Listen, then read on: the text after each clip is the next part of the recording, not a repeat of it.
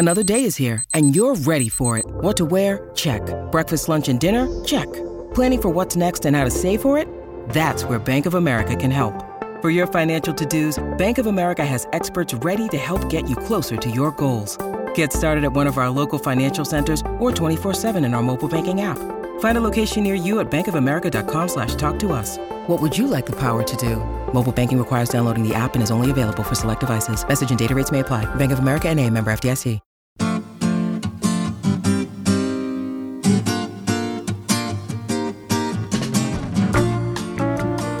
Hello, everybody. Welcome to the Supreme Resort. We've got a special surprise for you today. We've got our good friend Jack Plotnick joining us on the show. You might recognize Jack from quite a few different appearances on television and on YouTube. We've been talking about him obsessively for the last couple of years. Well, Jack's going to join us today and spend a little time talking about his experiences and his love of the Disney parks. So strap in, everybody, because Jack Plotnick is one of TSR's people.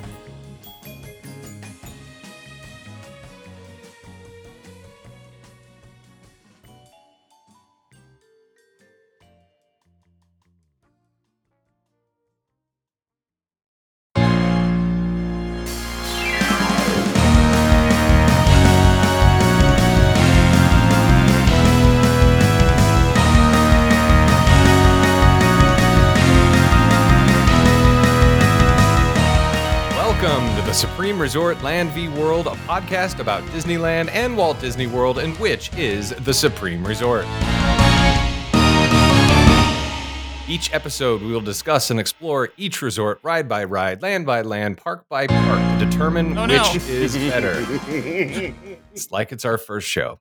I'm your host, Jimmy, and thank you for joining me on this quest to help the greater good of humanity answer this long elusive question, which is better, Disneyland or Walt Disney World? Joining me, as always, is Dan. Hi, I'm Dan. I'm marking myself safe from the closure of Splash Mountain in Florida. Oh, boy. And Eric. Hi. I apparently just learned to use the soundboard. Congratulations.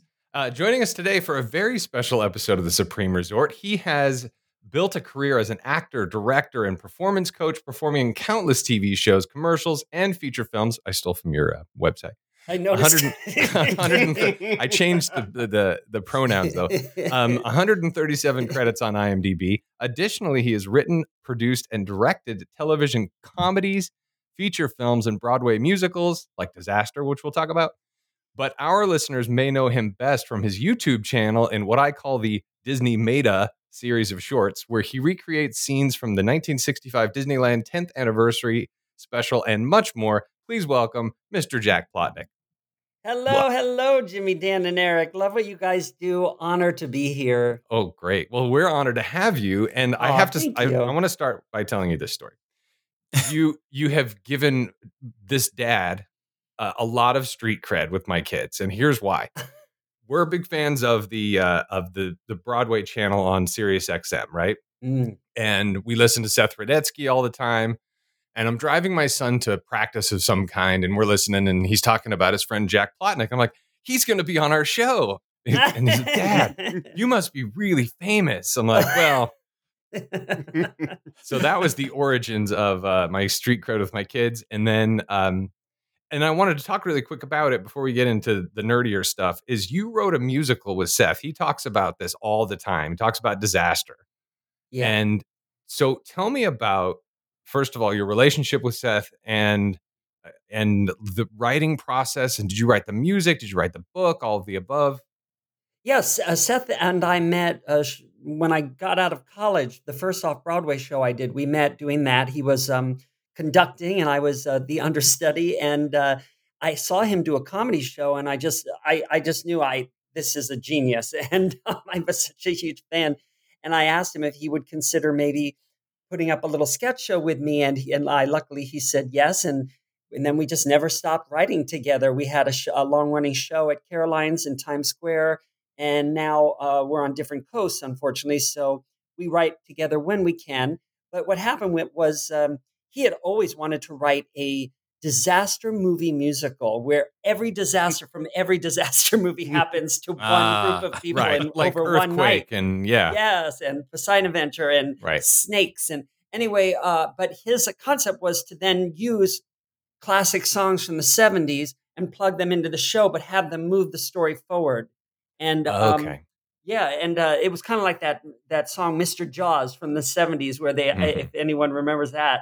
So he had a deadline, and he happened to be visiting me, and I said, I'd love to help, and thank goodness he said, "I'd love your help." Yeah. And next thing we knew, we wrote a Broadway show together, and I was lucky enough to get to direct it, and it was really a dream come true. It ran off Broadway, then we got to move to Broadway, and yeah, so we got like 35 hit songs from the 70s that we were able That's to get the amazing. rights to, and we got a New York Times critics pick and fantastic reviews. Our nun, we have a nun who has a big 11 o'clock number. She's addicted to gambling, and she sings "Never Can Say Goodbye to a Slot Machine." Oh my God. How And funny.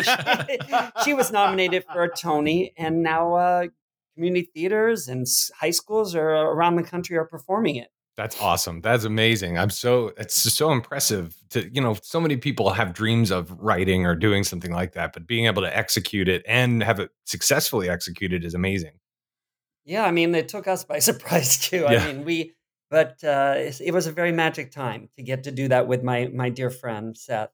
Right. Yeah. Well, that's incredible. So the other thing I was going to ask you is before we get into your process and these incredible videos, which we can't get enough of, I do want to ask your permission because as we talk about these videos, and this is a little sort of should have talked about it before we recorded, Maybe. but Yes. as we're Yes. talking about these videos, we wanted to play Yeah, snippets please. of them. Oh, that's so but- cool! I love that idea. Oh no, I'm gonna have to start over again because what we decided is to not play your work Don't back do it. to you. I hate that Okay, idea. good. Oh, thank you. So what we're gonna do is in editing, Yeah. we're going to add it in, so we're not playing you back In to you post, as they say. in post, so that our listeners can get context of what we're talking about. Yeah, sure. And That's anyway, fun. that way you don't have to take an extra 30 minutes to listen to yourself Okay. be funny. Anyway, so back to my question. So what is your relationship to the Disney theme parks? We are in fact a Disney theme park podcast. So what's your relationship to the park? Well, I'm definitely a lover of all things Disney because, my family, my dad took us to Disney World when I was quite young a few times, and then when we couldn't afford it, we would drive down there and have a sort of pretend Disney vacation Oh where my God.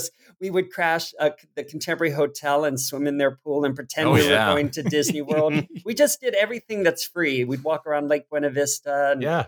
So it had a great meaning and so many beautiful memories for my family. And so I wanted to be an Imagineer. And my parents got me, because I begged for it, the Art of Disney book, which I'm sure you know about. Yes. It was just this classic book that taught you everything about what Imagineers do and how they built the rides. And I was obsessed with it. And yeah, so Disney has a very big place in my heart. It's very. And I know that you've actually done work for Disney. A fair amount of your acting work has been Disney, right? I have done a lot of Disney stuff, but they also are a very large company. So That's true. It's hard not to. But no, I'm kidding. I loved getting to do the Disney kids shows. It's really fun. One person, who was it? I think a producer once told me, um, they really like how you're able. This is why supposedly why they kept hiring me for their kids shows as Mhm. guest star. They said they really like how you can be mean to kids but still be likable. Right. Yeah, That is a skill. your character work is phenomenal. And Thank you. folks, listeners, for those of you who don't know, you've seen Jack in a lot of stuff. You just didn't realize it because he's so versatile. Like, for example, he was in a 2018 Super Bowl commercial. If you remember, it was a Sprint commercial Mhm. with that guy who used to be Verizon, then he switched over to Sprint. So Jack is like a robotic scientist, Yeah. and your robots who you're programming are telling you you're an idiot for not switching to Sprint, and like they Yes. start calling you names, and then you switch. You're at the Sprint store at the end, and the Sprint guy's like, "Oh, so what made you switch?" And you're like, "Oh, my coworkers are giving me crap about it or whatever." It was very. That was an incredible commercial to do because those were life size, all those robots, and they were puppets. And the last robot was, gosh, almost 20 feet tall, and it busted that wall of glass. That really happened live. And Wow. yeah, it was a really cool thing to be a part of. So, as an example, Eric, this is where I would interject an audio clip from that commercial. Oh, okay. Okay. Hang on, let me write. So that's little how housekeeping. audio works. Real-time Okay, housekeeping. Sprint commercial. Yeah. That's SP. Do I need to do this every time? Roll the clip. It That's wouldn't what they hurt. say. Just yell, roll the clip. Roll the clip. Evelyn continues to learn at an exponential rate. Only a week ago, I believe. Doctor, I still don't understand why you have unlimited with Verizon. You choose to pay twice as much. I never thought of that. I never thought of that. Okay, guys, it wasn't that funny. You got a dumb face. Yeah. So then the other thing I remember. Oh, there's And glasses. Eric, I'll send you a bunch of like random clips, and if you want to just throw some, Yeah. It's just something from Raiders of the Lost Ark. That's Right, right. we'll find it. Asher might have a few things to say occasionally.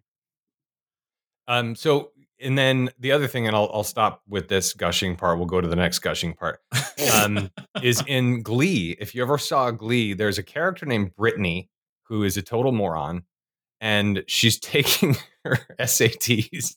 She's got like a 0.4 grade point average, and she took her SATs and she got like a 1600 or whatever, and she filled it in with crayon and it broke the Scantron machine.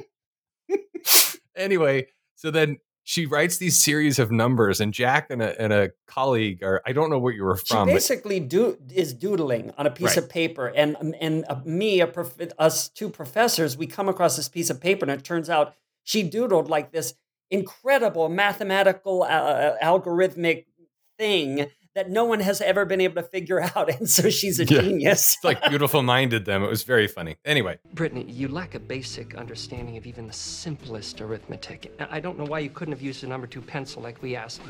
Filling out the ovals in crayon broke our Scantron machine. Brittany, it's possible that you may be the most brilliant scientific mind since Albert Einstein. Yes, and I'll tell you something about Glee. I've worked on a lot of shows. Glee was for me the most expensive sets, like the most beautiful, detailed. Even movies don't have sets as nice as Glee had. Wow. But that's because it was a huge hit. It was. I was actually lucky enough to have Matthew Morrison agreed to play a small role in a film I co-wrote and directed. oh, cool. Called Space Station 76, and it was really cool because as I was driving on the lot to do my Glee, Matthew was driving out and he waved, and it was just a very lovely memory. He's a good dude. He actually taught. I got a BFA in musical theater at Cal State Fullerton, Mhm. and he came in and did a little workshop with us where he taught us one of the dances from Big. He was in Big, and he's a very sweet guy. But that was a wonderful show. It obviously showed that they put in that kind of care and love, and Because I recurred on Buffy the Vampire Slayer, and those sets were like high school sets, like Right. with like painted on bricks. But the thing about Buffy was they knew how to light, and they knew that they didn't need expensive sets because they lit them so smartly that you had no idea they looked beautiful on film, but in person they weren't. the magic of movie making, right? Yeah. Okay, so back to the main reason we wanted to have you on is we were just astounded at the humor and the wit and the recreation of I think it started with the 1965 Tencennial video, right? Yeah. And so Definitely. That's the one with Julie. Is that? Yeah. that's right. correct? Oh my God. Hi, Julie. This is where you interject that part. I want you to meet Julie Green. Hello, Blaine. Hello, Julie. Julie is Miss Disneyland Tencennial. Very pretty, Walt. It's a good one. Tell you, I'd give you first prize in any beauty contest, Julie, because you are. Oof. Anyway, Which, by the way, Jimmy and I used to watch these videos. Yes. Like just hanging out recreationally, and we would.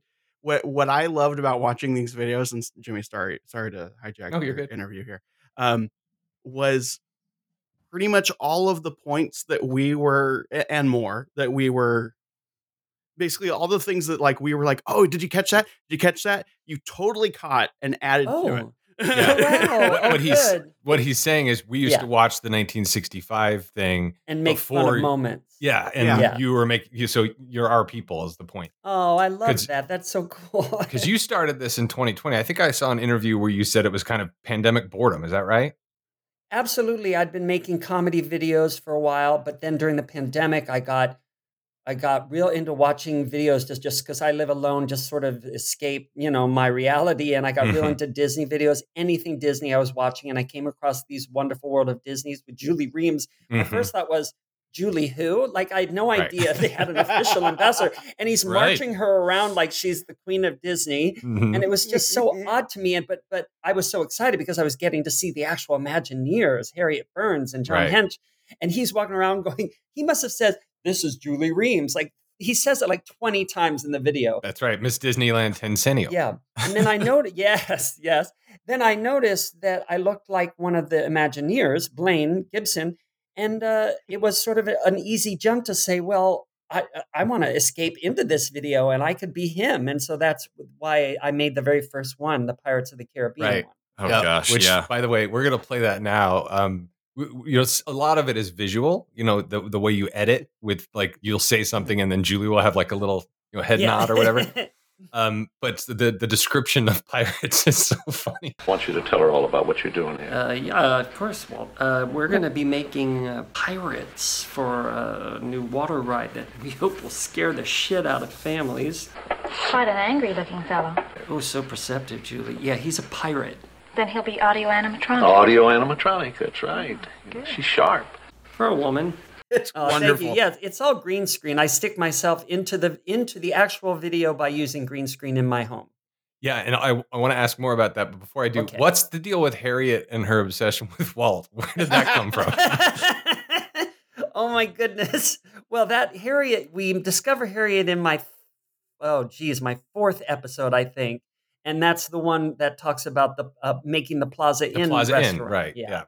This is a scale model. We call it the Plaza Inn. It's right off the plaza. Hi, Walt. And it's going to be a period restaurant, a period about 1880. 90. With, now this is Harriet here. Hello, Julie. I'm building this. Happens to be putting in the little umbrellas and the tables for the scale model. Actually, this is the size of people right there. Oh, and look, Walt, I'm making a little figure that looks just like you. Over here.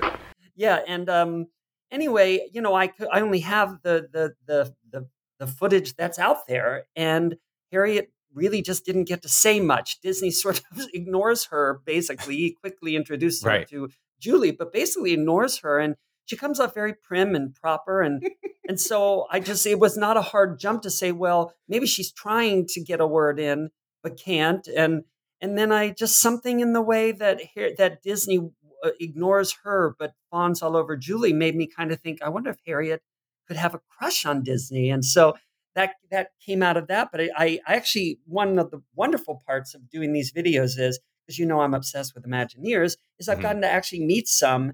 And I got to meet Kyle Barnes, and he shared with me something so interesting. He said, Harriet had the mouth of a trucker. Oh my gosh, that's where that comes from. Yeah, that's wonderful. But I didn't know that, and it didn't really show. So I kind of play her. She's in my Harriet Burns is much more demure and daydreamy and sweet. But I'm sure Harriet was a sweet person. But I had no idea that she had a foul mouth.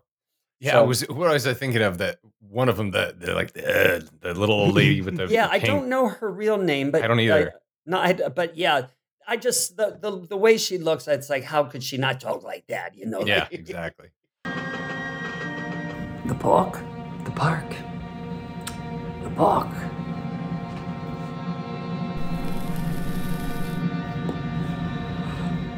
Yeah, and that's what's so impressive is that you've created a character for each person, and they're also distinct. Yes. Is that I guess my question for you, since now I'm hijacking things, Jimmy. No, I'm sorry. I've been talking too much. No, it's okay. Is that something where you sat down and watched the video a few times and went, I wonder Or did you kind of like, how did you decide on each person's personality? I mean, you've even got Mary Blair in there, and and multiple Imagineers from multiple angles. And by the latest video, they're all interacting with each other at this point. Yeah, I think that the first time you meet all of those ladies, there's like 7 of them in a circle talking, and that was really a mind blowing experience to keep the eye lines and to figure out who. But I really just would. I come from an actor's background, so I would just watch each person and think, how do I think they'd talk, and of course, if I have characters who are very ballsy and they smoke and they're more sort of cynical about the rides and the park, then it makes sense if I'm introducing a new character to maybe have her be more light and joyful and maybe dumb. And so I'm also just trying to balance out the different comedic energies when I do that. Yeah. I'm curious if there's one of them that you have given or have either started to or have just already given yourself permission to be kind of more broad and more caricature-y with. Oh yeah. I'd say, well, that's an interesting question. I'm really gonna miss one of the characters because unfortunately I killed her. But I really loved being. I called her Marge. I don't know her real name, but basically she was the Walt Disney fanatic fan, hyper fan, loves everything and is a bit of an idiot and doesn't get anything the other women are saying. And is constantly wanting to. Anyway, but unfortunately, she died in the Carousel of Progress. So oh no, that's right. She's gone. There's you can't come back to life in the world of Disney Imagineering. Which listeners, as you know, is a nice callback to the cast member who died in the Carousel of Progress when they moved it to moved it, making it America Sings, and they changed the rotation of the theater. Yeah, poor thing. Yeah. Anyway, didn't mean to bring it down. But so I'm sorry, Grizzly. Ask all the questions you want, but I have to get this off my chest. Okay.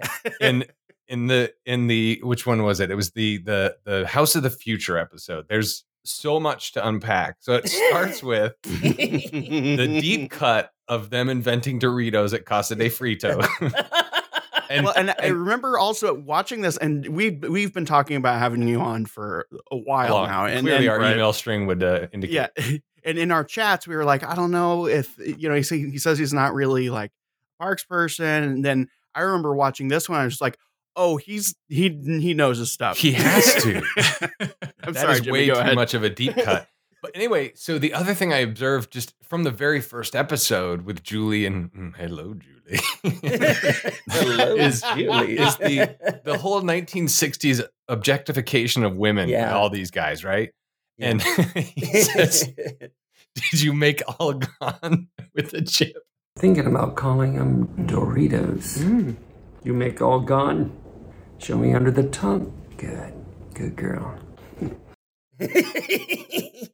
Yes, that's in the latest video. John Hench. That's right. He becomes pretty womanizing in the latest video. I mean, when we first introduced him, I kind of picked up on his because Walt busts him on it in the video. Walt says, "Oh, John knows all the pretty girls," and I mean that's just there. There was so much. I mean, it was all right there, but it was just normal then to parade a beauty contestant around the floor of your workplace. And it's all there on the surface. So it was fun to poke fun of it. Yeah. And then they move over to the table of ladies and they're talking about the House of the Future and Tomorrowland and how it's going to be all white.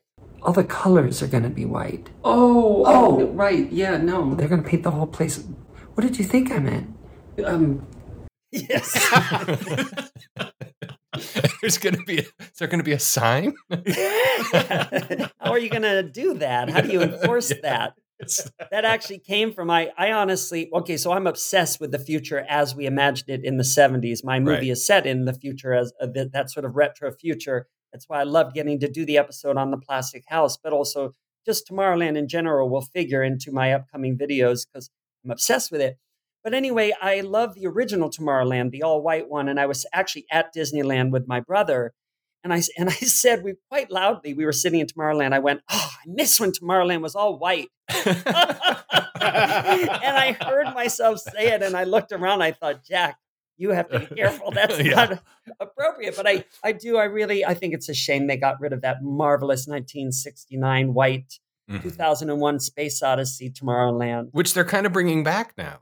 I hope so. I mean, like it's classic. Disney World's is all but white paint at this point, and kind of back to that sort of it's stylized been a while since I've future. been to Disney World.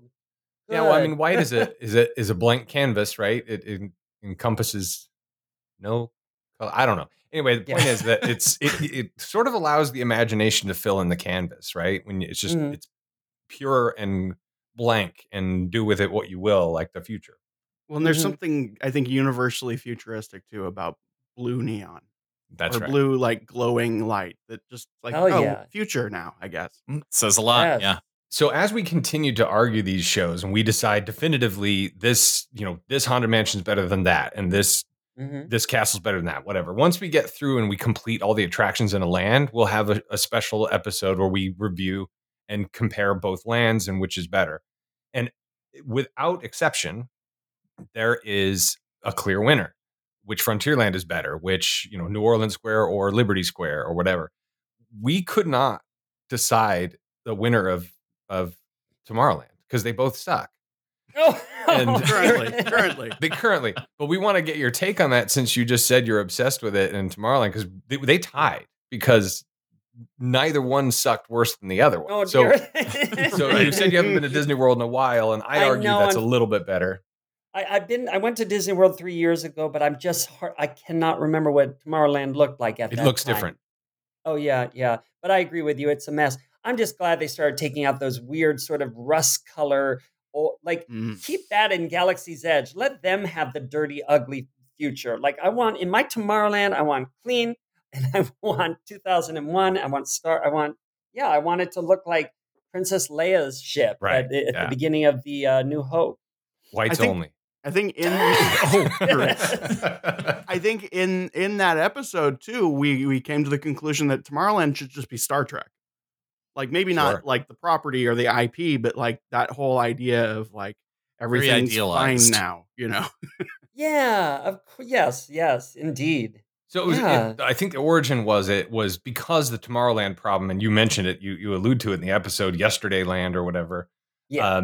Is that, and I still haven't finished my question, but that it was Tony Baxter who recognized that problem and did a more Jules Verne from the Earth to the Moon sort of motif at Disneyland Paris, Discovery Land instead of Tomorrowland. They brought that over to Anaheim. That was the idea with that.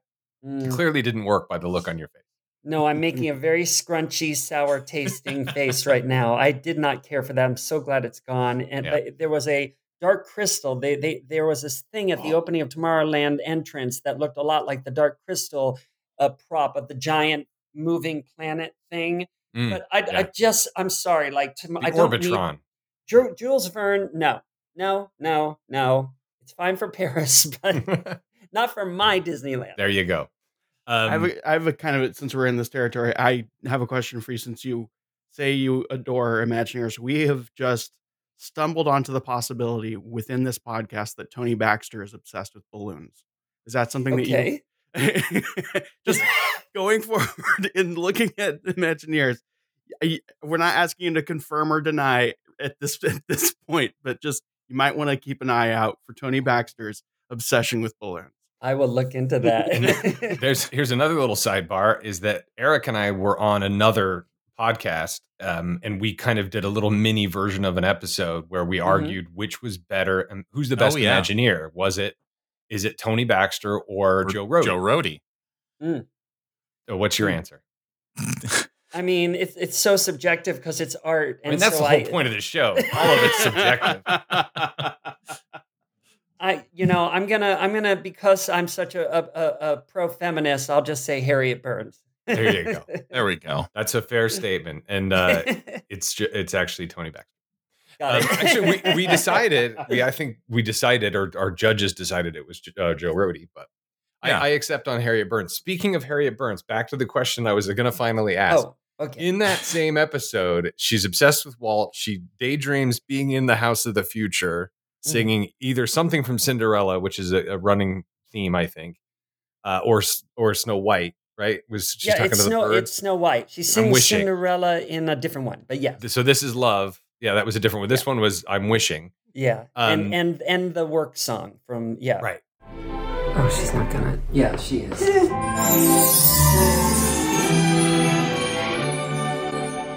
Once there was a princess. Was the princess you? I gotta go to the park. I'll go with you. So why does she have to go to the parks? And they all follow her, and then it's to be continued. When is it going to be continued? Okay, so I took a little time off. I love that you're asking this. So I took a little time off before my very last video that came out, and because I really wanted to do something unexpected and something more in depth with these characters, and it took quite a while to sort of work it out in my brain what this story would be because.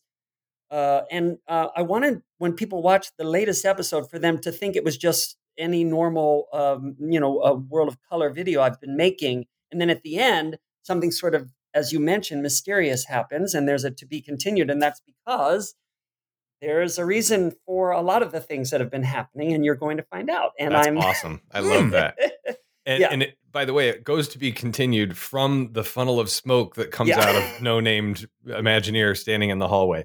But what? So will I understand why she just leaves, goes in the hallway to the parks, and they?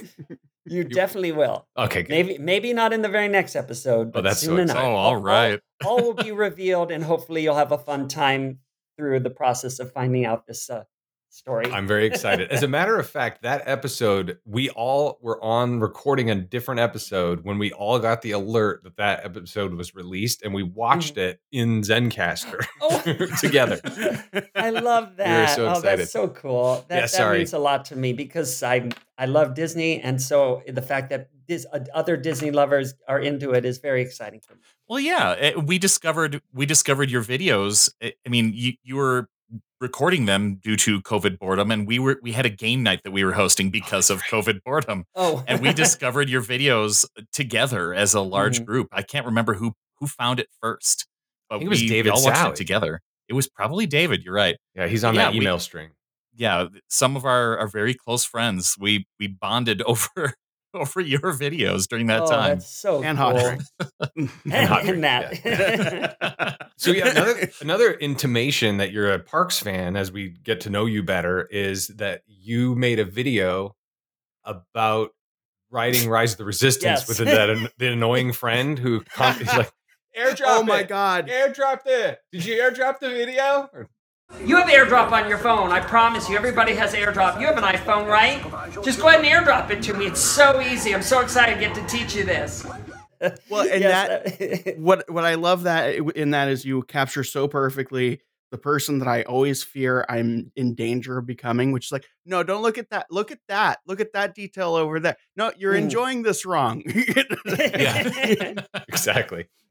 I love going on the Disney rides that I love going on them on YouTube because they have a high res and you can pretend you're going on it. And and I was very excited. Rise of the Resistance was coming out, but it was quarantine and no one could go to the park to ride it.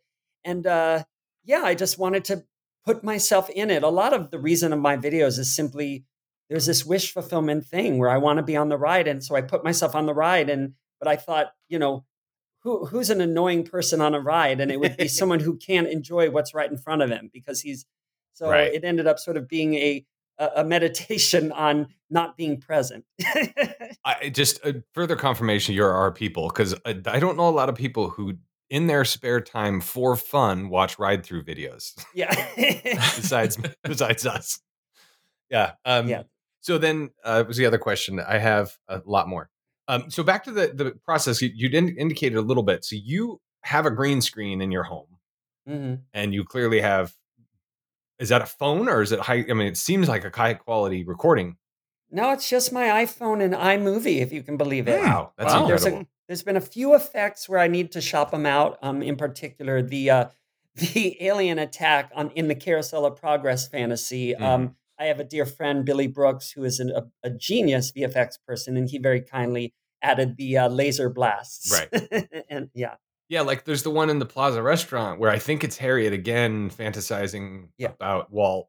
and she's dancing around in the plaza, and so that's just you on a green screen. How do you adjust the resolution, because you're this big and the plaza takes the whole screen?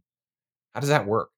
Yeah, I mean, you really would be surprised at how easy film editing has become with iMovie. It really is just, it's surprisingly easy, and so it's really just about being imaginative about the ways to use these very simple devices. Right. Yeah. Everybody's And got so- AirDrop. Just go into settings. That's one I'm really shocked I pulled that off. Like, I pushed iMovie to its limits, sticking myself into the Rise of the Resistance, because I look at it and I go, I don't know how I did that. Because it's all just iMovie, and it's shocking how good it looks. But I think I just got lucky with that. Yeah. So before we move on from these videos that we're obsessed about, this is just going to be me gushing again. So the Tiki Room one, they're talking about it being a Polynesian thing, and the girls are all kind of wondering about what exotic Polynesian actor they're going to get, like Ricardo Montalban or whatever. Don Ho. Yeah, Lucy, or like Desi Arnaz or something. Yeah, and Harriet says, no, they're going to be, that one's Irish. German, that one's Irish, that one's Irish, French. German, and French. And then I wrote this down. It says, he says, oh, but it's Polynesian show. And one of them says, foreign is foreign to these idiots. I mean, they think Frontierland is a real country. Hi, girls. I finished another bird. Gee, another one, Marge. We love that you show how fast these can get made. Hey, Mary. Who are they going to get to play the voice of all these birds? Like some sexy Polynesian actor? Ooh, like Ricardo Montalban or Richie Valens or Don Ho. Mary's working on a ride that moves people. What are they going to call it? I don't know. Moves people. And then the Small World one, does it do anything? No, they sing. It's a small. Yeah, I know it's a song. I know. Does it go down? Is there a big monster at the end? Yeah. I think we all think these things. So, and you forget there was a time when these rides didn't exist and were just an idea that people were toying with. And so it's fun to show you that moment before the ride. It was just an iconic thing. It was just this thing that people in an office were coming up with. Say, Marge, what is this anyway? What's this ride all about? Oh, you haven't heard? All the children of the world are going to be singing and dancing to this really cute song. You're on a boat and you're sailing down just the sweetest little river, watching all the children in the world singing that song. Okay, they sing and dance to the song. And then everything goes wrong and they go down a water slide? No. Oh, this means French. Well, how many kids do we have to make? 300. Yeah, and when you break it down like that, because it's all just part of it's in the zeitgeist and everybody knows it. I think the statistic is at any moment of any day, It's a Small World is playing somewhere in the world, right? 24 hours a day, 7 days a week, between Shanghai and everywhere else. So it's just part of our culture. But when you break it down at its simplest, it's just literally a slow moving ride passing by children singing the same song over and over again. It doesn't work. It shouldn't work. You know, it shouldn't. I call it a craft show you look at from a boat. There you go. Totally. But I love it. It worked. I just went on it 2 weeks ago, and it's still a joy. It is indeed. What I love too, that the office dynamic that at least I'm reading into it is that here are these women who like aren't really listened to as much as they should be and could be, and these just super nerd dudes who, like, I think you say, like, you come up with an idea and they write down a full schematic on the back of a napkin. Like, they're so kind of up their own asses about all of this stuff, and there's these women who are like, what? They're mentally ill, right? Like, clearly. And then it's just like, I mean, whatever. Yeah. Harriet's a fun character because she really gives you, she's very jaded and very brilliant. At least, I'm not Harry, I'm sorry. My Mary Blair is jaded. I love your brilliant, Mary Blair. And she's been a fun voice to be the voice of truth. Yeah. Yeah. Isn't it her that came in? She needs coffee or tea is what it was. And she wrote something on the back of a napkin and it became Utopia. Yeah, she wrote directions for a friend to Musso and Frank's, and it was crumpled in her coat pocket. And one of these Imagineers found it and turned it into Autopia, which is a ride for people who I guess like sitting in traffic. That's right. Well, and knowing about like Mary Blair and how kind of just criminally underrated she is, and what she did, and her like so much about her, that take on her is perfect. Just like, that's what Mary Blair should be. So then she gives her. Go ahead. Yeah, go on. Remember what you're about to say. I want to give you a little Mary Blairism that Kyle Barnes told me when we went on It's a Small World. He said some of the It's a Small World dolls are what Mary Blair called a Sunday art project, a rainy day art project. That's it. That's awesome. And I was like, which ones? And he said, and you'll notice that there are dolls that sing and are articulated, and that looks like it would take a month to build. But then there's other dolls that really do look like you could finish it in one rainy afternoon. Right. And that's what she wanted. It wasn't that they didn't have time. It's that she wanted some of the supporting little characters to come off like a rainy day afternoon art project. I thought that was neat. That's great. I didn't mean to interrupt. What were you about to say? No, it's kind of like those toy soldiers with the googly eyes. there are no googly eyes. No, so then Mary gives her teacup to Blaine Gibson, I think. And she's like, I need more of this. I'm nauseous. And he says, teacup, nauseous. That's it. And he runs out of the room. Another circumstance where a woman has an idea and the male Imagineer steers. Oh, man. I never got that through line. That makes so much sense. That's brilliant. All right. So, Dan, you had a question. I know you're an acting teacher also, Jack, beyond being an actor, a director, writer, et cetera. You're an acting coach and a teacher. Is that right? Yeah, it's a hobby because I had to get over my own anxiety as an actor, and I sort of came up with this wonderful system to rid you of all anxiety. Anyone can use it, but actors, we really need that because, we're in front of people a lot. Anyway, and because I figured out this very since I figured out this way to get rid of my own anxiety, I realized I had something I could share that would help people. And so I wrote it all down in this free book on my website. If you're curious how to get rid of anxiety in your own life, read the first chapters. It's free, right? They're all about that. It's free. And then teaching acting has just been this wonderful gift where I can help people. I don't charge much because for me, it's my way of giving back to my community. That's great. Like being on this podcast. Sure. This is fun. It's fun to do and talk about things you're interested in. Exactly, right? That's kind of my thought. So, and in fact, you've helped actresses or actors and actresses like Allison Hannigan. Yeah. I coached her on her How I Met Your Mother audition, and she wrote me that beautiful testimonial. That's very nice. And she's also, of course, on Penn and Teller Fool Us. Let's not forget. And for our listener, if you don't know who we're talking about, I think one of her earliest works was in American Pie, yeah. She was the band geek. The band geek. Yeah. And the rest, I won't say on our show. But Eric will put a cut from it right here. Or sure, I will. Something else, maybe. Who knows? Who knows? Yeah. Or IP that we don't own. Sure.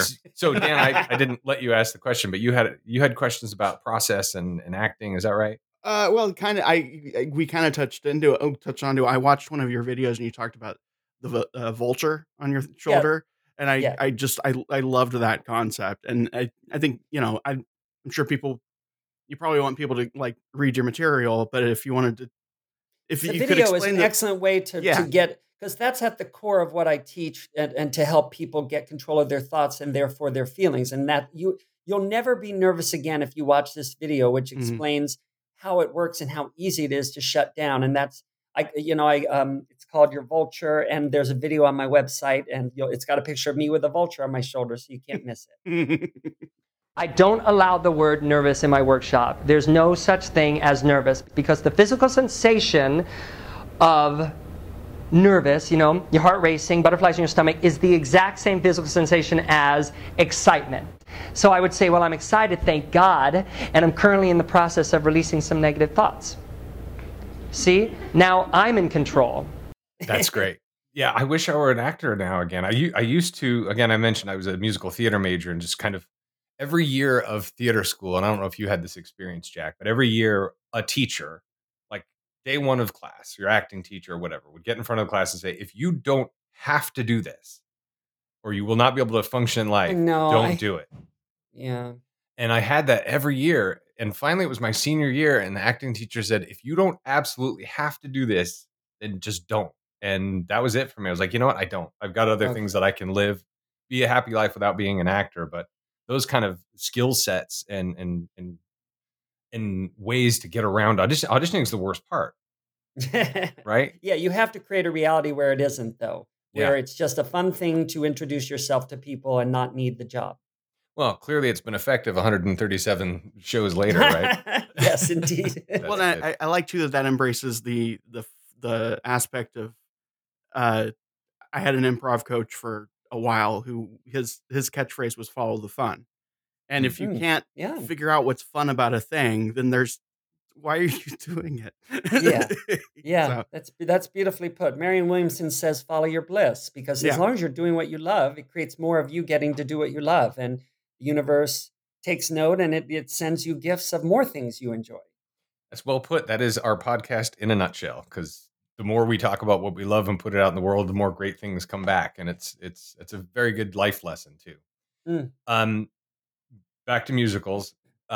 Your Sweeney Todd mass audition. Hello, my name is Jack Plotnick. I'm not auditioning for the show you chose, Pajama Game. I just wanted to recommend that your theater changes the season and does Sweeney Todd. I have a good singing range. I can go, oh, I can go. Ah. Acting wise, don't lean on me for that. This is another comedy video. I just make comedy videos and I put them on my YouTube channel. So yes, go ahead. Well, I think that's kind of all I need to say. Although I really appreciate your your accent work. And I can do a upper clap. I can do an upper clap. I can do a Cockney accent. You know, what happens is I'll end up being in a costume for something, and then I'll realize, oh my gosh, I look like, in this case, Sweeney Todd. And I just said, oh, you know what? I'm just going to put myself out there and make a video where I'm demanding to be seen for Sweeney Todd, even though the theaters aren't doing it.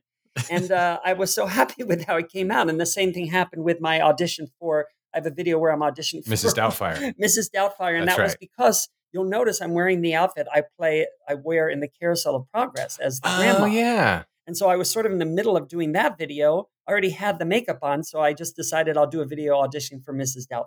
So the Sweeney Todd is probably my favorite musical. So I was so good. Extra excited to watch that. And the fact that this person has never actually seen Sweeney Todd and would prefer a happy ending with some songs from other Sondheim musicals. Not that one. That one sucks. Yeah. It's fun to play dumb people who don't know they're dumb and are full of themselves. Yes. I really enjoy that kind of person. But you've also done some really good dramatic work. I noticed that on your reel, many of your characters are a little bit, they've got some derangements a little bit. Oh, I mean, I'm a weirdo. I play a lot of weirdos, but I have gotten to play some really, really exciting dramatic roles in that way. Yeah, it's so rare to have someone who's good at both. Oh, thank you. My reel opens with my episode from 911, and it was the most Hollywood moment I've ever had in my life. Was me and Rob Lowe and a couple other actors are standing at a hotel, and on action we were told to run away from the hotel and that the building would then explode. Oh. And it did. Now, the crazy thing is they didn't destroy the building. But yet that building exploded, a huge fireball. And on cut, Rob Lowe was so excited and thrilled, and he was high-fiving everyone. And it was just one of those magical Hollywood moments where I was just pinching myself. That's so cool. I watched the one from Reno 911 where you're hoarding gnomes. You're hoarding garden gnomes. Yes, that's been such a blessing because Reno 911, they just keep having me back and they keep coming back. I mean, they can't believe it. Like, they're like, we can't believe people still want more, but they are wonderful, beautiful, kind people. And I love getting to do the show, and I love being a pervert on that show. Yeah. Well, it's like the reality show Cops and a Christopher Guest movie all at the same time. And how do you get tired of that? It's a vehicle for comedy. Yeah, exactly. Empire Strikes Jack. This is a problem. We didn't even put a ceiling in. Princess, look at this. Look. Whose job was it to put a ceiling in here? We have metal and all these machines, but then what? We ran out of it for the ceiling? Good. Let me show you guys the hallway, because I gotta tell you something. Open your eyes. The walls are ice. You know, and whoa, what is that? Weenie. Yes. I'm catching a cold. Well, that just came out of it's my favorite film. I watched it 15 times in the theater. Holy crap! Yeah, 15, and I'm obsessed. Anyway, so I needed to be in the movie, and when I discovered that there was scenes of the Wampa in the Hoth caves, I never noticed that. Yeah, that were never. I found that on YouTube. It just kind of made sense to make a video that utilizes that deleted footage that they never use. Guys, there are wampas in the walls. It's so funny. You couldn't afford money for the roof? Yes, you made the base out of snow. It's a snow castle. That's right. Well, we also are. Well, Dan, not as much, but we're also big Star Wars nerds. Do you know the podcast Unspooled? Paul Scheer and no, I don't. Amy Nicholson. She's a critic, and Paul Scheer. I'm sure you know him. Yeah. They do it started as the AFI Top 100 film. They went through the 2007 list. That's the latest one. And they went through all 100 of them to see if they should still be there. And once they got through that, now they just kind of have little mini series. But they just did the one today that I just listened to about The Last Jedi. Oh boy. And it was like an hour and a half of delight. And they just both gushed over it, but also talked about some of the sort of the controversy around how Rian Johnson took it. I won't go into a lot of detail, but since you said you're a Star Wars nerd, what's your take? I've watched so many videos on Rise of the Jedi, and I don't want to be a downer, but at the end of that film, I told myself I'm never going to a theater to see another Star Wars movie. After Last Jedi or Rise of Skywalker? After Last Jedi. Okay, so you did not like it. I really didn't, and I've watched many, many, many videos, because I love when a very smart person is able to articulate a feeling I have and explain why I had that feeling. And I'm not art is subjective, so I get why some people might love it, but no, I could go on and on about that. Well, that's another episode for another time. Yeah. We also have a Star Wars show. They should really be kissing Jon Favreau's ass. He saved his ass. I mean, did you see Andor? I hear it's wonderful. I'm not really watching much TV, but I look forward to watching when I have time. But if it hadn't been for Jon Favreau, I agree. And they had just made Galaxy's Edge, and yeah. So but back to the theme parks? Why did they not use Batuu as a backdrop in Last Jedi or Force Awakens? Like, why aren't they using this? Because there was no one. What is it called? The chickens were running the farm. There was no one watching this. Not watching. I mean, it's shocking to me. Every mistake was simply because they didn't understand that Marvel thinks these things through. Yeah. Is it Marvel? No. Yeah, Marvel. Yeah, Marvel. You know, Marvel has people that really give a lot of thought, and it felt like those movies were just thrown up there when there's that much money riding on it. It's shocking. Absolutely. Well, and at the end of the 3-arc sequel trilogy, I think we all walked away from it going like, so there was no game plan. There was no plan. Like there was nothing. Yeah, that's why I put up air quotes on the word arc. Right. Yeah. It's like the DC universe. There's no plan. Yeah. Here's another movie, everybody. Yeah, exactly. You know these characters. Go. Yeah, there's a terrific video of and I wish I could tell you the creator, but I can't remember, of a very smart gentleman who basically pitches a story for Rise of the Jedi that would have worked, and that would have, because they set up, look, Force Awakens is not, in my book, not a very good movie, but it had so much promise, and it was beautiful. And what it did was it created 2 lead characters that you loved. I loved Daisy. I forget his name, the Poe Dameron or Finn? Finn. I love those 2 characters. And then it was as if they just threw them both away. And, you're right. It was heartbreaking. Anyway, so I think most people's favorite Star Wars movie is, in fact, Empire. And, we all know it by heart. What is your feeling about Rogue One? Oh, I thought it was terrific. Right? Yeah, fantastic movie, but so depressing and major problems in the first half with storytelling, major problems. But because it didn't fall on its face, we're all just so grateful. Yeah, I think for me, it's my second favorite Star Wars movie. Oh, wow, really? And once you watch Andor, you'll like it better. Okay, good. Put it that way. Good. Anyway, all right. So back to other things. So back to the Disney park. So you're a West Coaster now. So you're a Disneyland guy. How but often? I still, Disney World is the winner. That's kind of so that was my ultimate question, which is better. I shouldn't skip right to the ultimate question. No, you're fine. And Contemporary Hotel is my Contemporary Hotel from 1979 is my happy place. Okay. It is everything I love about design. And I even like Mary Blair. In my Broadway musical, we had we needed a bench, and I literally had it made to look like the benches in the original Contemporary Hotel. Cool. And I just, I think heaven looks like the Contemporary Hotel. That's from beautiful. That and Mary Blair's incredible tile mural is in there. Absolutely, absolutely. And we have my wife and I actually bought our vacation club is at the Contemporary at Bay Lake Tower. Oh wow! Yeah, we bought there before we even had kids. That's how. But after they got married there too. Disney World. We got married to Disney World. Oh wow! Sorry. That's so cool. That's awesome. Well, we got married. There's a wedding chapel at Grand Floridian. It kind of faces. It's on an island, and the altar has a window that frames the castle. And so I proposed to her on that altar, and then we got married there 6 months later or whatever.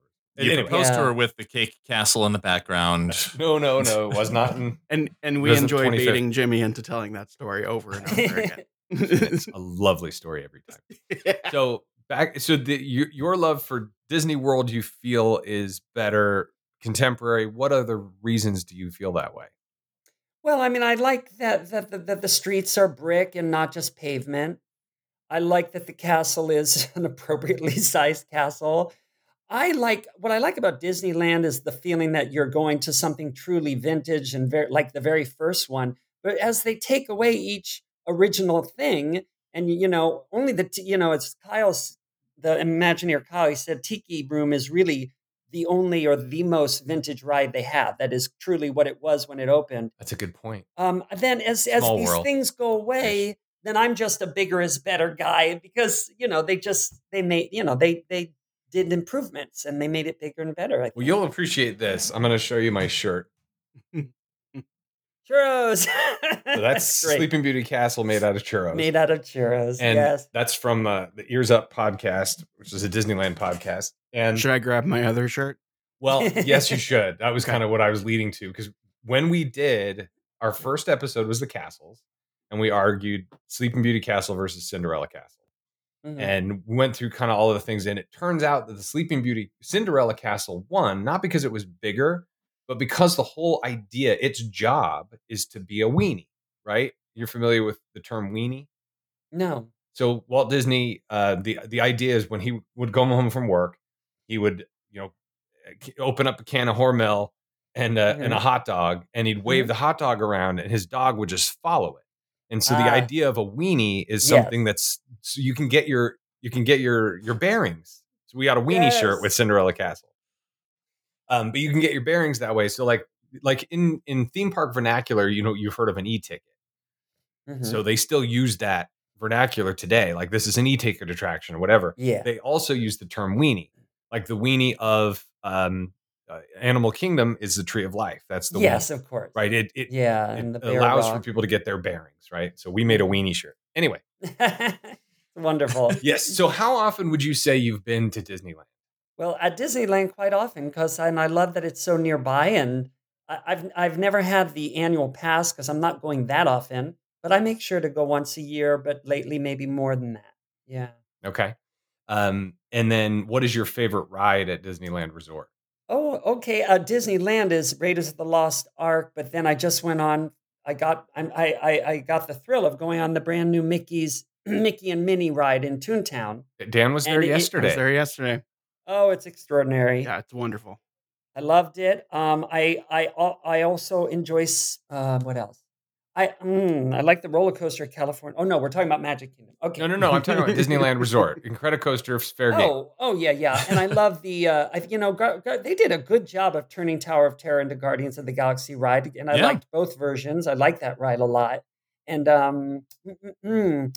it's a Small World. What else is I like roller coasters, but Space Mountain, and I just went on it too. I have such a mental block. I can't actually enjoy the ride while I'm on it because I'm always afraid that there's a car stopped in front of us and we're going to ram into it. I can't but with the Incredible Coaster, you can see there's no car. You're not going to die. Don't worry, Jack. He can't hurt you anymore. Chapek is gone. He can't hurt you anymore. Oh, thank God. That's so funny about Space.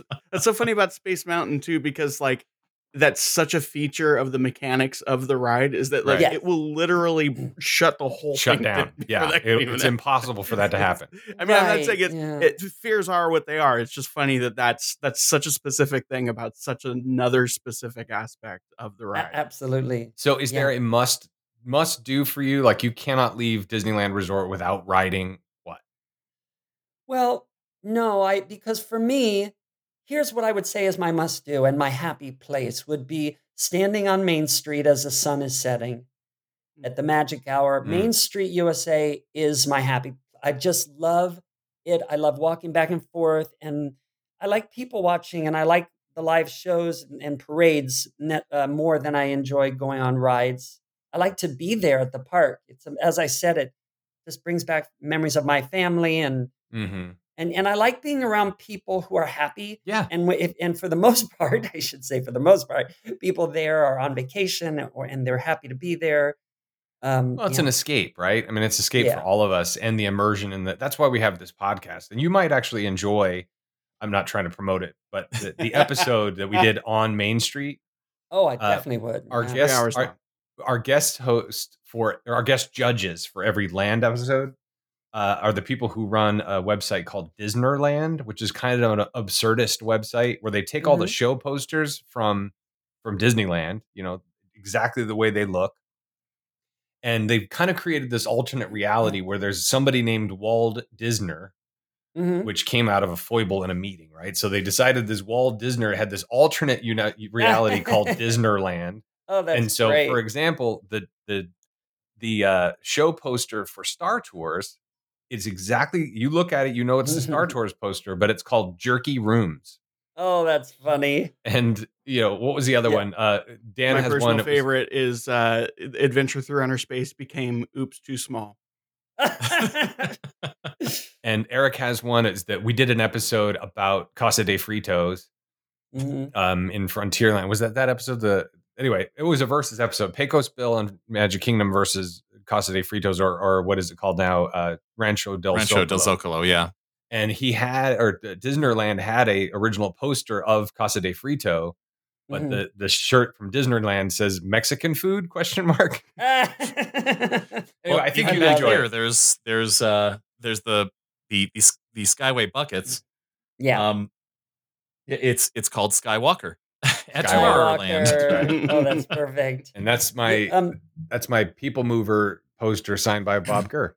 Oh, that's behind me there. Mr. Barnes told me a really neat story about Main Street, which I couldn't believe I'd never heard, which is if you look at the windows, you'll see names of Imagineers. And he said Main Street, and I never knew this, was also seen when they created it as a concept of the credits of a movie. Yeah. So as you walk through Main Street, you're seeing the opening of a movie and you're seeing the names of the people who brought you the film. I never knew that. Are you talking about Jeff Barnes?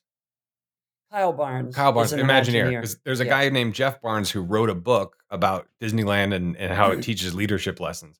Oh, yeah. The idea was the story. Everything at the beginning of Disneyland is red, like the ground is red. So that's the red carpet. And then you go under the tunnels that acts as sort of the proscenium to walk into the stage, the thing where you get to choose your own adventure. You're in the movie, and like you said, seeing the credits and all that kind of stuff. So it's your own adventure that you get to create. That was the idea. I think it may be retconned. Who knows? All right, so almost done. The Disney World, you said that is your sort of your go-to. It's your home park, if you will, parks, because you're East Coast person originally, obviously Broadway, et cetera. So how like when you close your eyes, can you differentiate between Main Street Disneyland and Main Street Magic Kingdom? I would just say, imagine it a little bigger. Yeah, there you go. Fair. I conflate them all the time because I'm doing vacation planning for people, and I'm planning somebody at Disneyland the next day. I'm doing somebody at Disney World, and I'm like, well, it's over there by Casey's Corner. Nope. That's not Casey's Corner there, or whatever. Or I'm talking about. Unfortunately, I don't know it as well. No, that's okay. I'm just gauging because I was going to ask some questions about which is better. Mm-hmm. So, for example, Dinosaur at Animal Kingdom. Have you been there? No, I didn't go on a ride called Dinosaur. I went to Animal Kingdom and I loved the Nemo show. It oh my was gosh, incredible. 6 years that's Bobby Lopez. Yeah. You know, Frozen. What else did he do? Bobby Lopez, Frozen, Book of Mormon. Yeah, good, talented dude. Yeah, that Avenue was Q. for me the highlight of that park. I cry every time. It's so good. Anyway, so Dinosaur is an exact replica of Indiana Jones and the Temple of the Forbidden Eye. It's the exact same ride. Everything you do on both rides is identical. The movements are the same. Everything is the same. The exception being that Dinosaur is a lot darker, louder, and there are more dinosaurs. So when we do that episode, you didn't go on it. So it's an unfair question, which is better. It ended up being Disneyland Indiana Jones for all the reasons. They don't have an Indiana Jones ride in Florida? They have a stunt spectacular where this 24-year-old is coming out as Harrison Ford's stunt double from Raiders of the Lost Ark from 40 years ago. Harrison Ford's like 80 years old, and this guy, it's silly. It works so well as Raiders. I'm shocked they turned it into dinosaurs, but I'm glad that they have this, that they're using because it's a wonderful ride. Yeah, it's a great ride, but it's not as good at Disney World. So did you go on Expedition Everest? Yes, and I don't even remember it because it didn't really impress me in some way. I don't know why. I can't remember. So we decided that Expedition Everest is the spiritual successor of the Matterhorn. Yeah. Both mountains, right. both Yetis, and I think we decided that Everest was better. We have our answer, Jimmy. I think. Well, Dan's going to relitigate this now. Yeah. No, I'm not. And then, so you've been to the Haunted Mansion at Disneyland. Okay. You've been to the Haunted Mansion at Disney World. Oh, no. Yes. Right. Yes. And that one you can definitively say you've been on. Mm-hmm. Which is better? I know it's going to happen. Oh no! I wish I'd have to watch a video of the Disney World because I don't remember the differences. There isn't. How do you feel about speed ramps? Oh God, speed ramps. You know the speed ramp at the end of the ride at Disneyland where you're coming out. Yeah. Oh, I don't know. You don't do that. Disney World doesn't have one. You are coming out of a tomb from underground where the dead people are. That's why it's I love the theory that the ghost in the attic spooks you and you fall backwards out through the window and die, and that's why you can see all the ghosts in the graveyard. That's right. One of them. I love that theory. That's a fun theory. Great. So Disney World and Disneyland's rides were developed at the same time in the late 60s, right? They were built at the same time. They just made duplicates of everything. So they're identical rides. The only difference is there's the Hatbox Ghost at Disneyland. And at Disney World, all the busts in the queue that follow you, those are on the ride. Mm-hmm. So there's like a couple extra little show scenes and stuff, but virtually they're the same. And then there are more interactive elements in the queue at Disney World. But anyway, very controversial at Disney World 1. It's everyone's favorite episode of our show. That's right. No hatred or anger at all. I'm not surprised. And Pirates of the Caribbean, which one's better, Disneyland or Disney World? Oh, I'm sorry. I don't remember well enough. That's but right. I will say Snow White ride at Disney World is amazing. Well, it doesn't exist, so. It's gone? Oh, the roller coaster. Oh, the roller coaster. Seven North Mine Train, yes. I love Jimmy. it. We don't have they destroyed it right after they built and it. I wish we had that at Disneyland. Right? Yeah. Yeah, that's one of those things that we haven't been able to do a comparison episode because there is no comparison. We just did Dumbo. Last episode was the Dumbos. What else did we just do, Jimmy? And you go on that Snow White roller coaster during the fireworks, and you're right underneath them, and you see them above you as you're on a roller coaster. That would be cool. It's very thrilling. It was the only way we could go on the ride because the line was so long, right. so we had to go during the fireworks. Yeah, it is always a long line. That's a rope drop ride for sure. Mm-hmm. All right. Well, Well, this has been a joy. Yes, well, Dole Whip. Absolute joy. Do you like Dole Whip, just out of curiosity? I do, but I'm not a big sherbet fan in general. I'd rather just have a Mickey Mouse ice cream, not the sandwich, but the bar. Yeah. Oh, yeah, with the That chocolate on the outside. that is insane. That's my favorite. I also love the pretzel dipped in the cheese sauce. Come on. Yeah. And they have a beef bread bowl thing. Oh, yeah, indeed. The foods, we've done several episodes on snacks and that sort of thing. We haven't done the churros episode yet, although Disneyland's going to win because churros in Disney World are crap. Anyway, Jack Plotnick, thank you so much for taking the time. It's been an absolute delight. We will be in Anaheim. You guys are a delight. Thank you so much for having me, and thank you so much for your kind words. And I can't wait for you to see the new video because you talk about a deep cut. There are things in this video that you might have to Wikipedia. Oh my God. That's exciting. No. Cliffhanger for the listener. Yeah. We're going to be in Anaheim in April. We'll be at Disneyland. We'll keep in touch. Maybe we can walk around the parks for a little bit together. Oh, fun. Absolutely. Awesome. Well, have a wonderful, wonderful rest of your day. And thank you so much again for being here. Thanks. Take care, everyone.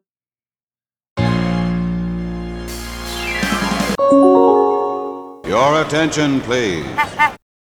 When you need mealtime inspiration, it's worth shopping Kroger, where you'll find over 30,000 mouth-watering choices that excite your inner foodie. And no matter what tasty choice you make, you'll enjoy our everyday low prices, plus extra ways to save, like digital coupons worth over $600 each week. You can also save up to $1 off per gallon at the pump with fuel points. More savings and more inspiring flavors make shopping Kroger worth it every time. Kroger, fresh for everyone. Fuel restrictions apply.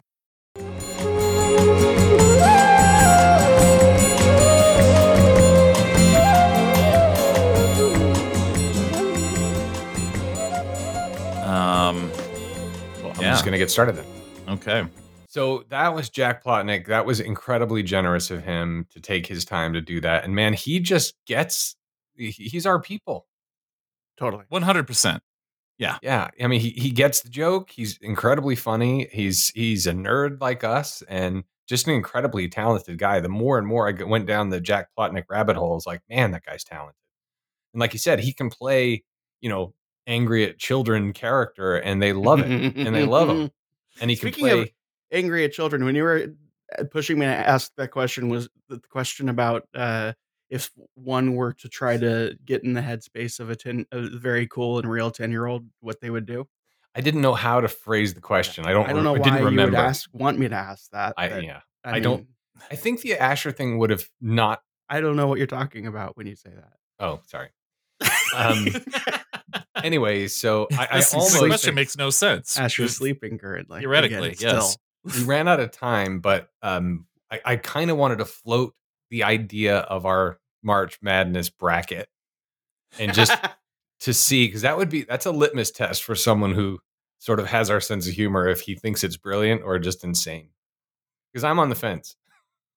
It's on my bracket, but that's why I like it. Well, we should. I mean, this is the main show here, so we should probably tell the people what we're planning at least.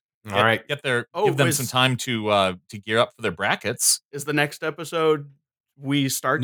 No, February 20th is our next episode, so it wouldn't be until March.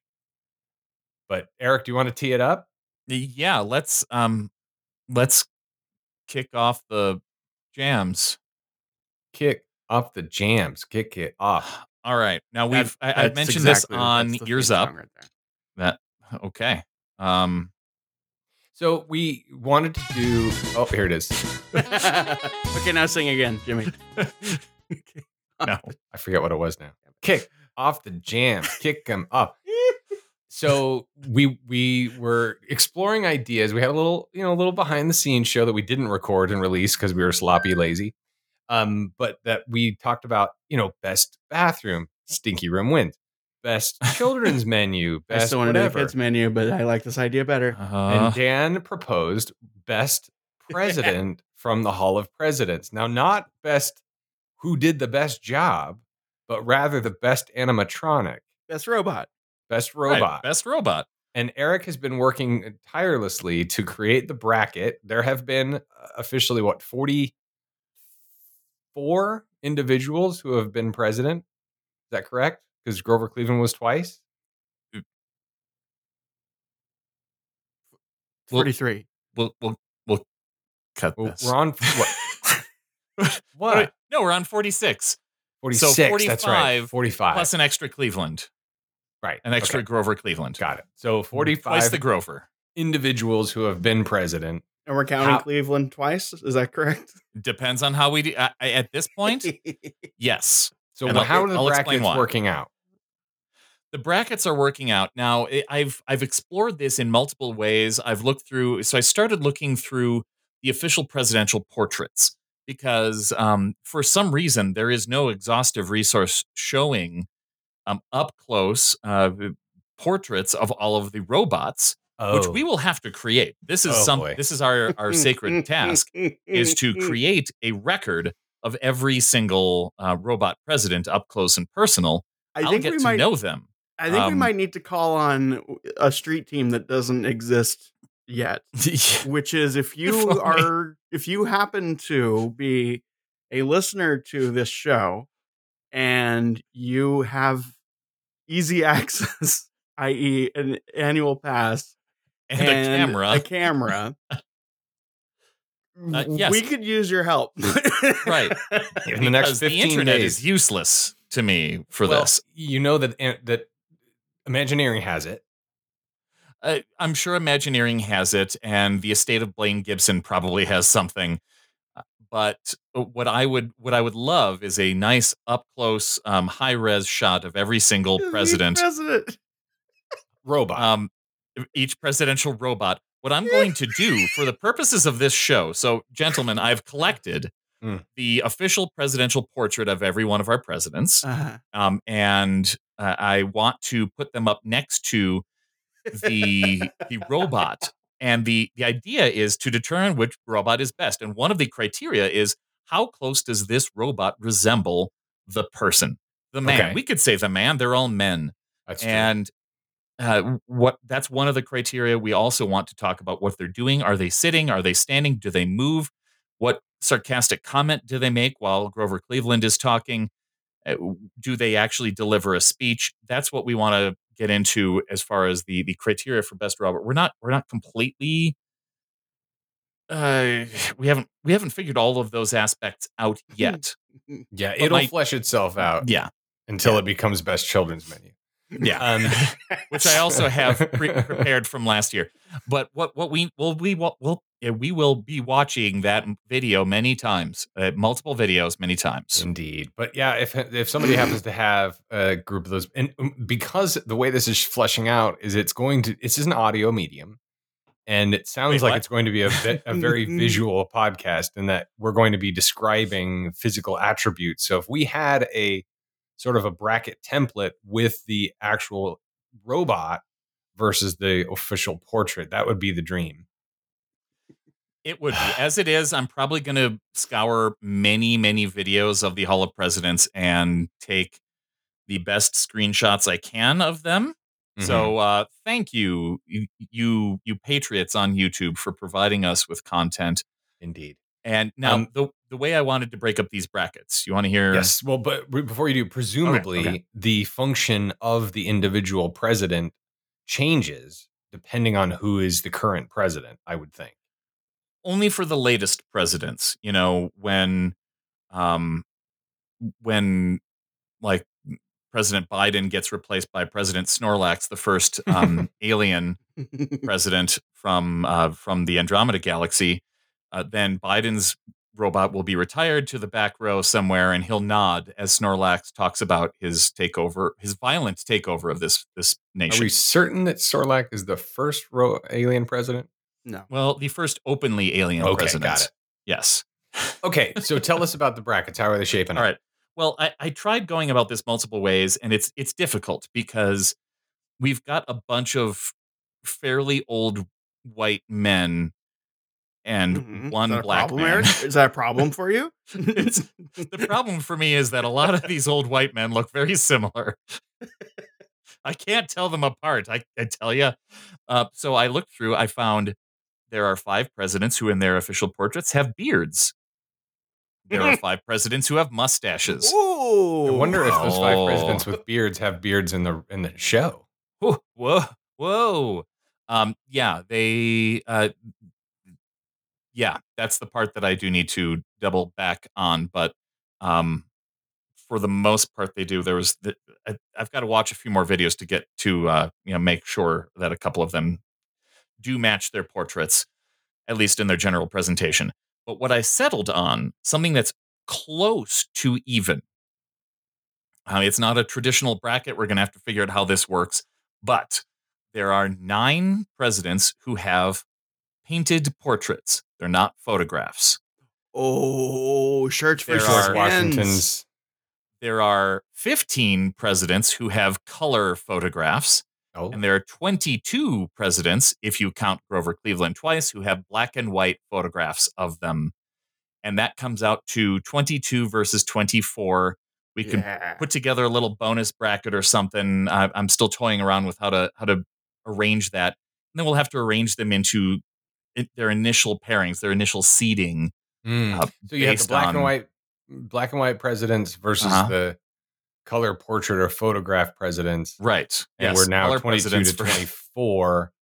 So that's going to be tricky. We might have to make a wild card bracket. Yeah, that's what I'm thinking. And maybe more Grover Clevelands. Or as we proposed at one point in the early planning was people that you think are presidents, like Ben Franklin. Ben Franklin, the best president who was never president. So and the auctioneer pirate from Pirates of the Caribbean. There you go. There you go. That rounds it out. But I might propose that the wild card is Biden and Washington, the first and the current, because they're presumably still the same age. You mean if Washington was still alive? If he was still alive, yeah. Right. Oh, okay. Hey, Joe Biden's old. Okay. Well, that's interesting. So, listener, you have so much to look forward to in March. Check out Jack Plotnick on YouTube. And if you are interested or able to and willing to get video footage of this president, we don't need like a close up of each. You don't have to do this 40 some odd times. Just get us a high res thing and like a section, a few of them in the frame, a couple sections, Yes, and send them to Jimmy at earsup-podcast.com, Dan at earsup-podcast.com, or E. Johnson at concierge.com, who has a new appreciation for planning universal vacations for people, because it is not easy. It is not an intuitive website. Holy cow. Yeah, what in the world? I guess when I was complaining about it to my wife, she said, well, I mean, is it a problem that they don't try to bundle tickets with the hotel? I'm like, well, yeah, because why else would I stay at Universal if I'm not going to go to the parks? Come on. Right. Yeah. At the time. There's a way around it, but it's like, I'm going to be there for 2 days. I want 2-day park to park. I select that, and then they give you a quote with 3 days, 3 parks, park to park as a default, and you can't change it. And then they give you a discount for bundling, and then they charge you for transportation to and from the airport, and they charge you for like cancellation fee. There's just all these extra stuff that you just have to get rid of. And then you can never change the 3-day bundle when you're looking for a 2-day. It's just really frustrating. Yeah. And then you get to the end and you find out that it changed the dates to tomorrow. Right. And so that, my friends, is why you call 856 Our Ears, because we do all that nonsense for you. And let me just real quick, let me just address the listener. Listener, hi, I'm still here. I still love Disney and Disneyland. These other two, I know they've turned on us. We still have this. We still have this together. I know I complain about a lot of things, but you know what? Who would have thought that they're the two that are jumping ship? Hey, I'm staying at a Disney resort before, okay? Okay. All right. Just a part-time trader. So the other thing, Dan, just before we go, you went on, we talked about it with Jack, you went on Mickey and Minnie's Runaway Railway yesterday 3 times. Yeah, it was pretty good. You tried to ride it 3 times. I tried to ride it 3 times. I tried to ride it 4 times, successfully rode it twice because I got the virtual queue and purchased So I'm very excited to do that ride for the Versus episode. I want to wait until we've all ridden it, which presumably will be April. Yeah. Probably. So we'll all have ridden it. We'll all have seen the cues. Loved a lot of it's going to be fun to explain to the listener the cue details that you found that are very movie theater-esque. I loved there was lack thereof.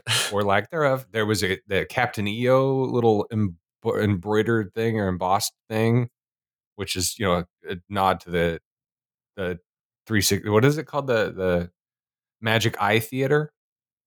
But why? And where? At Disneyland? You showed that picture yesterday. It was the Captain EO logo on the Was wood. it? No, it was I don't not. think so. He sent that picture. I didn't. Oh, no. It was the El Capitan EC. Oh, was that what it was? Not oh, EO. I thought it was Captain EO. God. No. Okay. That would have been Now I better. get what By the you're- way. EO Okay. famously in Toontown. Well, I just thought it was a nod to theaters. No, the I Magic get- Eye Jackson likes Theater. Toontown, I mean, if that's I'm what sure. your eye does, then I could see how it would be like, well, I It guess totally it must looks be like EO. Captain EO. 100%. Listener, what do you see? Anyway, it'll be fun to do that episode. We can go through the details and see which is better between those two not classic but beloved attractions starring Mickey Mouse. I want to read a review. I want to read a passage from the Bible. John 3:16. All right, here's the Zip it review. up there, go. Ewok Evo from January 3rd, 2023 says, a podcast like no other. Genuinely, this is one of the only podcasts that I will stop listening to everything else to listen to it. There are definitely in-jokes with the hosts, but they are hilarious and it feels like you're hanging out with your friends every time you listen. 5 stars.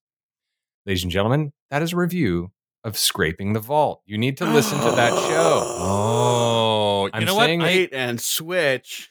I agree with Ewok Evo because I also stopped listening to other podcasts, including this podcast, to listen to Scraping the Vault. And Eric has 14 other podcasts. So I don't feel bad saying this, but I'm saying this here because Scraping the Vault has a criminally less number of listeners than this show does. And it should not. It should have at least the same because it's a very, very enjoyable show. Audrey, our co-host, is delightfully funny. And in fairness, I can understand if somebody presses play on a podcast and hears a commercial from the 60s immediately. Yes. That they might not. Marlboro. Yeah, that's right. It's incredibly clever. It's well produced, well edited. Like this show that you're listening to now, Dan does an equally good job at creating production quality content, and it's wonderful. So give it a listen. I think you'll enjoy it. That's not because we get anything from it. It's not like we get paid, but do yourself a favor and listen to that show. We just released Xanadu. Xanadu. Our Australian friends, they're improvisers, and they're called Hacky Slacks. You can find them at hacky_slacks at Instagram. But yeah, they're from Australia and they're very funny, and you should listen to that show. And that's it for our mailbag. There you go. And of course, we have other shows. Ears Up in Depth, all the things. Puny Pod is new. That's fun. Marvel. The Bantha Milk podcast. I gave you the contacts. We talked about rating and reviewing and concierge. The end, everybody. Thank you for listening to this really fun, very special episode. Tell your friends. Share it with everyone. Jack Plotnick is a delight. Watch his videos on YouTube if you haven't seen them. If you are even a little bit of a fan of Disney, you'll like it. He obviously is one of us, if you hadn't guessed from listening for the last hour plus. So yeah, go check them out and like them and subscribe to them and tell them you are watching them because you listen to this show. And until next time, everybody, thank you very much. Be good to each other, and we'll see you real soon.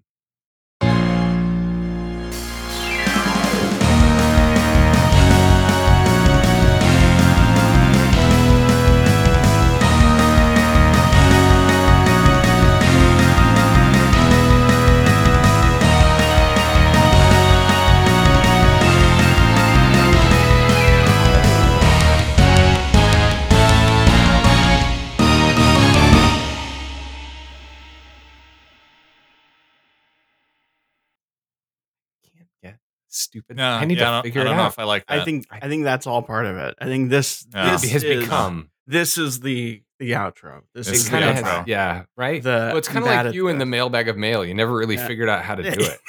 I And don't that want just to. became the bit. Yeah. This time he was quiet. That worked out pretty well. Yeah. Yeah. I should have said "Be kind, rewind," but Or you could Yeah, just that's say a great fresh take. ending. yeah, it is. Oh no! What is this?